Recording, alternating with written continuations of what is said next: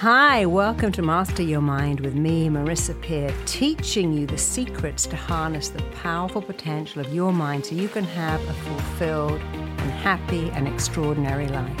Send your questions or your problems that you'd love me to solve to podcast@marissapeer.com. When is it time to leave a relationship? How do you know when to call it a day? Well, that's a great question, isn't it? Many people know their relationship is over, but they stay anyway. I've been with this person for 16 years, so I don't feel ready to leave. If it hasn't worked for 16 years, there is absolutely no point in spending another year and making that 17 years. When you do know it's over, there is no point in delaying the inevitable. But sometimes you don't know. So how do you know when a relationship is not working? How do you know when it isn't something external? I'm stressed because of work, or I'm stressed because we have 3 children, or lots of bills, or a house that needs so much work, or I'm stressed and I'm taking it out on my partner. You see, one of the most easy ways to work out if you should stay or you should go is to imagine your life without that person. Whenever I feel out of sorts with my husband, which is not very often, I imagine my life without him. Immediately I know I'm so lucky to have him. But if you imagine your life without that person, you don't feel, oh, that would be the worst thing ever, I'd miss them terribly, then you won't know. Often it's a very good idea to, if you can, take a weekend away. Don't call that person, don't text them, and try to imagine your life without them, or allow them to take a weekend away from you and see how they feel. Sometimes we think we're not getting on with our person when really it's just the stresses and strains of everyday life. So for a relationship to work, it really needs 3 things. It needs best friend chemistry. Is this person your best friend? Do they look after you when you're sick? Do they care about your needs? Do they think about it? Do they do for you? Do they come home with food for you and little treats? Do they tidy up after you? Do they think about you? Do they care about you? You must have best friend chemistry. You also must have sexual chemistry. When there's stress and strain and sex becomes not a priority, we think, oh, it's not working. But sometimes that's just temporary.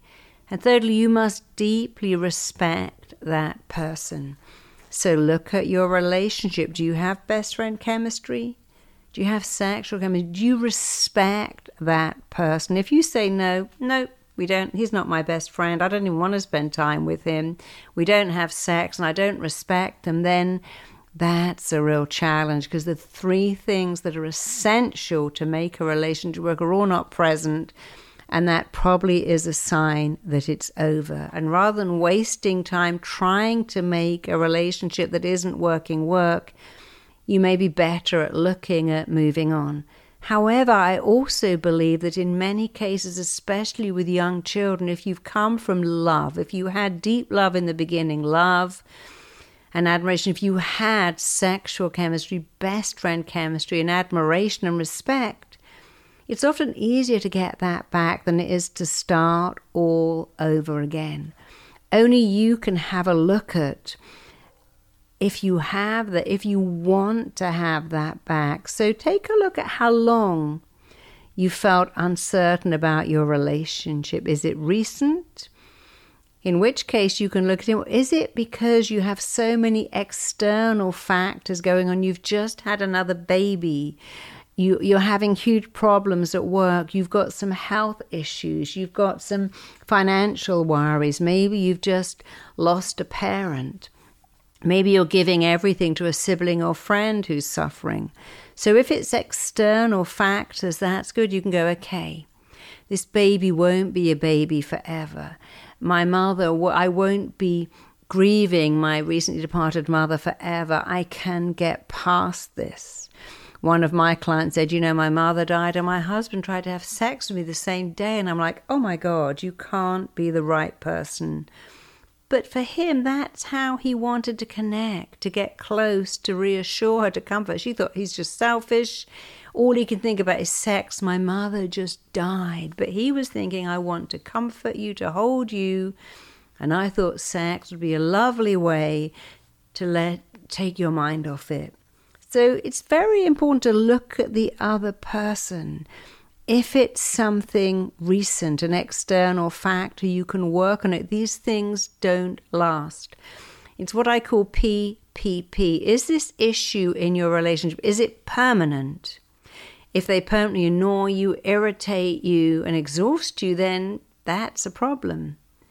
Is it all pervasive? Does it go on all the time? Or is it just when you're super tired that you get stressful with them?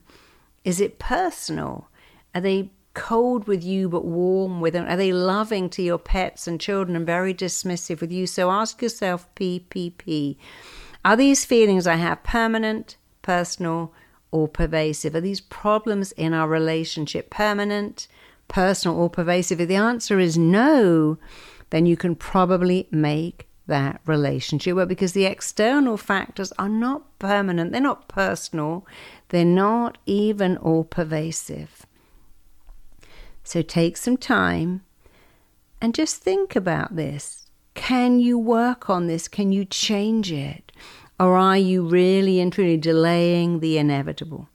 If you're hoping and wishing and trying to change things about your partner, then maybe you need to look at what you need to change about yourself. If your partner annoys you because they're incredibly messy and you've never told them that annoys you, if they infuriate you because they eat dinner, leave the dirty plates, they will never say, gosh, thanks, I really enjoyed your cooking, then you have to tell them, this is what I need in a relationship. We have needs. And you must say, I need you to do this.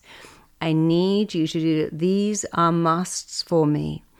And also don't look at everyone else and think, oh, everyone has a better relationship. My friends are having sex every night. Their partners buy them wonderful gifts.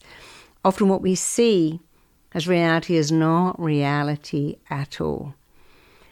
So remember, you picked this person. Remember why you picked them. Try to think about what you loved about, and then it's so easy to go into what they do to annoy me, what they do to drive me crazy is.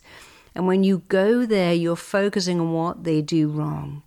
Much better to think, well, when I first loved them, what I loved about them was I fell in love with X. I loved them because of Y. And then thinking, why did they love me? They loved me because I was warm and caring and funny. And now I'm not warm or caring or funny. In fact, I'm always in a frenzy. Look at what you loved about them. Look at what they loved about you. Remember, those attributes haven't imploded. They're still there. You can get them back.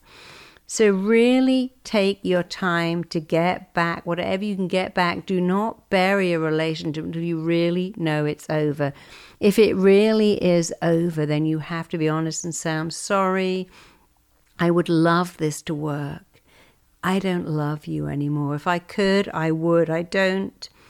And I'm going to let you go to find someone that does. And realize that they are letting you go to find better love. So do your absolute best to make it work. Give it everything you've got. But if you know it isn't going to work and can't work, you are not destroying someone's life by leaving. You're being honest and you're giving them a chance to find love again. Just as you were, because some relationships are just starter relationships. We're young and we get swept up with passion and then we realize we are actually incompatible. And if that's the case, it's absolutely fine to accept that, to move on and to get it right second time around.